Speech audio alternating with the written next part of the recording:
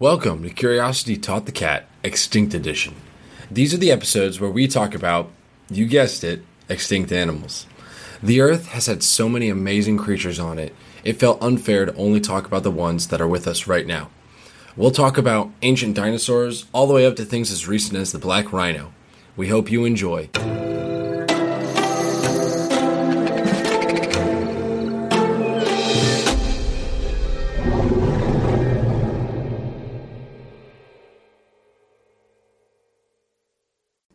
Hello and welcome to Curiosity Taught the Cat, Extinct Edition. I'm Jack. I'm Julia. So this week, we are talking about the Glyptodon. And I just wanted to do this real quick just to let everyone know. We plan on making these episodes a little shorter. We don't plan on making them terribly long. One, because there isn't a ton of information about these creatures. We just want to get some new creatures in the mix to talk about that nobody may have ever known about because they're no longer around and there was no reason to ever really know about them. So Julia, let's go. Start us off with the Glyptodon. So the Glyptodon, which its name actually means grooved or carved tooth, which, helps in the naming of it. We'll get into that later. It was a big thing with the name of this. But it's also sometimes referred to as the giant armadillo. And that's because when you look at it, it's pretty much an armadillo. That's the first thing you would think of with this animal. It has a pretty big head. It has a spiked tail. It has, a big domed shell look. And its feet are actually pretty big as well. They kind of have like these claws on them, big paws, and they literally just look like giant armadillos. And Julia keeps saying big, but let me put it in perspective for you how big. So Glyptodon, right? We're saying giant armadillo. The size of the Glyptodon was about the size as a Volkswagen Beetle. There was an armadillo roaming the earth at one point that was the size of a Volkswagen Beetle and weighed about 4,000 pounds. So, to give perspective, when Julia is saying big, she means big. Yeah. So like Julia said, the main characteristic of this is it had a shell almost. It almost looks more like a turtle shell more than an armadillo shell. Now, that shell isn't made of like bone like the turtle shell is, or chitin, but more like the modern armadillo shell where it's just like really, really, really tough skin. I think it's called like osteoderms, I believe is the term for it. It's just really tough skin essentially. And then as for where this creature lived, it was mainly in North America. At some point later in its life, it started migrating towards South America when Panama kind of came to be because some volcanoes rose up out of the ocean and it created a connection from North America to South America. And then to give an idea also of how long ago they lived, so the range of years that the Glyptodon was alive was about 2.5 million years ago is about the start to about 10,000 years ago. So humans were alive at the same time as Glyptodons, and we'll get into how that dynamic might have played out. So as far as the habitat they lived in, they're pretty diverse. So they can live in cold grasslands, humid forests, subforests, and then some remains have also been found near the Amazon River Basin, so kind of like a tropical, wet climate, and just the diversity of, this drier forest to a completely like tropical rainforest is probably why it was around for so long. Yep. And one interesting thing I learned while doing this research, that stuff I've never really given too much thought to, is the Glyptodon is very, very similar to a dinosaur called the Ankylosaur. And people would see that and they might be like, oh, see, mammals are related to dinosaurs. But that's not the case. It's not that they're related. It's that their circumstances and the environments they lived in were so similar that they adapted in a very similar way, which is a very interesting thing we see in evolution in the fossil record sometimes, where it's creatures that have no relation to each other at all, but were so similar just because their circumstances and environment were so similar. Because the Glyptodon, if you look up pictures of the fossil or like some renditions of what it might have looked like, it's that armored, bony looking structure, but then also almost had like a club-like tail that was thought to have been used for defense, similar to the Ankylosaur.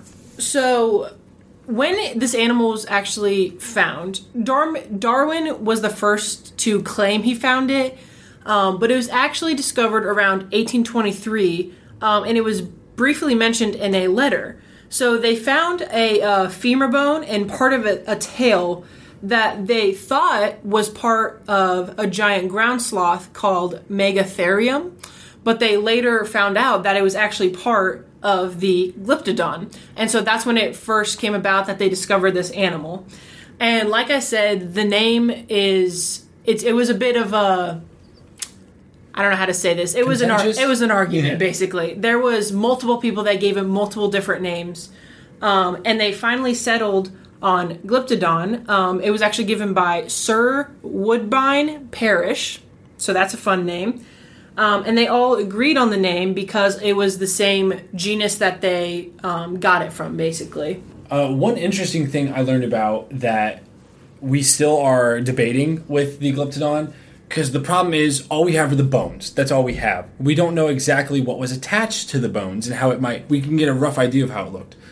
There's a little bit of a contentious theory going around that the Glyptodon had a trunk similar to an elephant or a tapir, just based on the bones and how we think muscles would have attached to those bones around its nose and whatnot. But I just thought that was a very interesting thing. And it gives credence to show, like there's the whole, how dinosaurs, how we're constantly changing what we think they look like, is because we truly don't know. We can theorize and we can come up with ideas all day, but all we have are bones. And that's how we have to guess, and that's what we have to base it on. What we can discern, though, based off their bones, though, is their jaws were clearly very powerful jaws.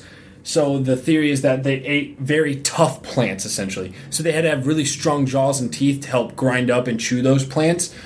So that's most likely what they would have been doing, is very thick, fibrous plants, which is pretty similar to like a modern day armadillo, just on a smaller scale sort of thing. So we've talked about this armored tail that it has.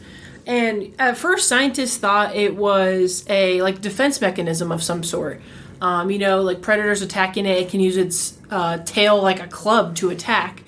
But they did later find out that the amount of force it takes to break the shell of a Glyptodon is the amount of force the tail has. So they think it might have been used to attack other Glyptodons at some point in time, but we're still not completely sure about that. Yeah, so think in the comparison that I saw with that, think like deer antlers. Like, yes, bucks can use their antlers to fend off other creatures and fight, but for the most part, what those bucks are mostly using those antlers for is to fight other bucks in the male on male sort of like competition sort of thing. So that's where this theory that it was used more for interspecies fighting rather than a defense mechanism. One other thing we believe about the Glyptodon was that they had very poor eyesight. It's what's called rod monochromacy. It's basically where your best light sort of situation is not too bright and not really dark. You like dim light usually, and that's usually about where they sit. So that would be our theory about the Glyptodons, because it's similar to other mammals similar to the Glyptodon. So they think that the tough carapace, the large body, the tail were defense mechanisms to help adapt to the fact that they can't see very well, so they didn't necessarily know when a predator was coming. So if you can't see it, you better as well be able to take a hit sort of thing. So the theory of how these animals, came to extinction, it's still under review. We're not exactly sure, but our best guess is that human hunting drove it to extinction. So like we said, this creature overlapped with, humans on Earth for a minimum of 4,000 years. So they were together for a pretty long time. And, they thought these humans hunted them for, their meat, their shell for protection and housing, because they were so large. And because they were most likely slower creatures, they thought that humans just hunted them so easily that they came to be extinct. Yep. And with all that pretty much concludes our very first episode on an extinct animal. Please let us know what you think. We just thought this would be a fun addition to our normal episodes to include some creatures that people would have absolutely no idea existed. We hope to do more fun ones similar to this, going far back, like we said, millions of years ago, to maybe we do something as recent as something like a black rhino sort of thing. So please let us know what you think of it. But we will be continuing with our regular episodes every Wednesday. These extinct episodes will premiere the first Friday of every month.